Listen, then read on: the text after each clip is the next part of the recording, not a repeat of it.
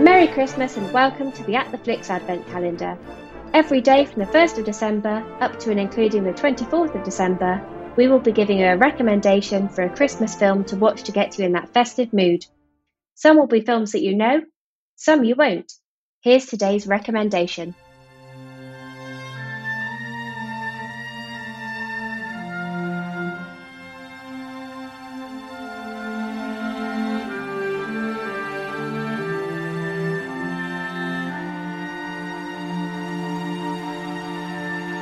Today's recommendation is a festive animated film from Spain, although with an English soundtrack especially for Jeff, called Klaus. Jesper Johansson, voiced by Jason Schwartzman, is the son of the Royal Postmaster General. He, however, has no interest in following his father's career and tries his best to get expelled from the Postman Academy.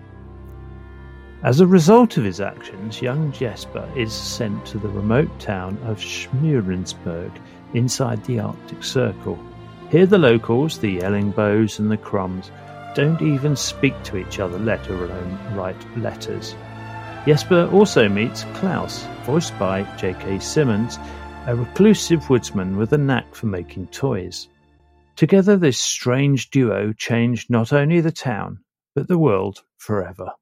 Okay, post office is now officially open. You have your letters, step right in. Thank you. Ah! Hey, loser! What gives? I sent my letter and all I got was a lousy clump of coal. Well, it serves you right. Devilish little tadpoles like yourself don't get toys from Klaus. Oh, yeah? And how would he know what I'm up to unless you ratted on me? Oh, I didn't have to. He knows. What do you mean? He sees everything, you know. Every mischief, prank, and dirty deed. He keeps a list. The naughty list, he calls it. You lie. Trust me. You do not want to be on the naughty list. This film came out last year to great reviews but to little fanfare, and this is a great shame. All of the main movie studios rejected the film as too risky. Fortunately, Netflix picked it up, and it's still available should you want to see it, for Christmas. Director Sergio Pablos, who had worked for Disney in the 90s on such films as Aladdin, Hercules, Tarzan, set up his own animation studio.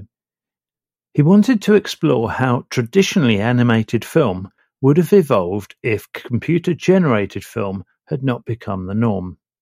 He worked on ways of lighting scenes, such as developing his own volumetric lighting, commonly used for 3D computer graphics, to create a 3D effect, for example, sunbeams or fog or dust.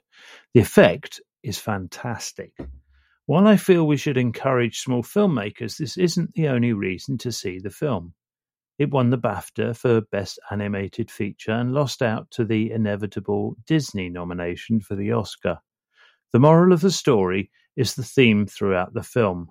A true act of goodwill sparks another, a wonderful motto for Christmas.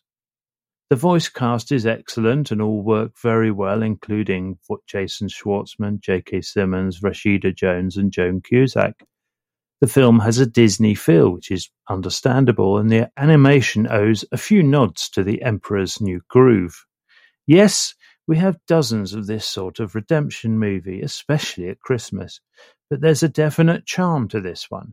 It rattles along with Jason Schwartzman, providing the role of anti-hero with his selfishness interspersed with the silly jokes, and is the subject of much of the visual humour.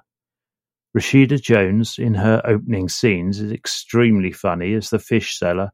I won't spoil it. This is an ambitious project that Netflix saved from the scrap heap and I believe deserves attention.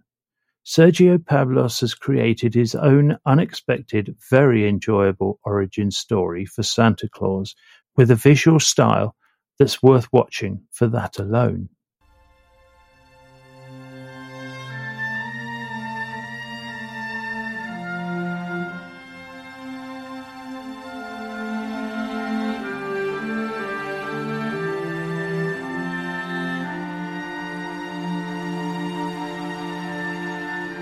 And finally, yesterday's Christmas cracker was, in the film Nightmare Before Christmas, what song does Jack Skellington sing when he first arrives in Christmas Town? The answer is, what's this? Today's Christmas movie question is, who provides the voice of the train conductor in the animated film The Polar Express? See you tomorrow with the answer.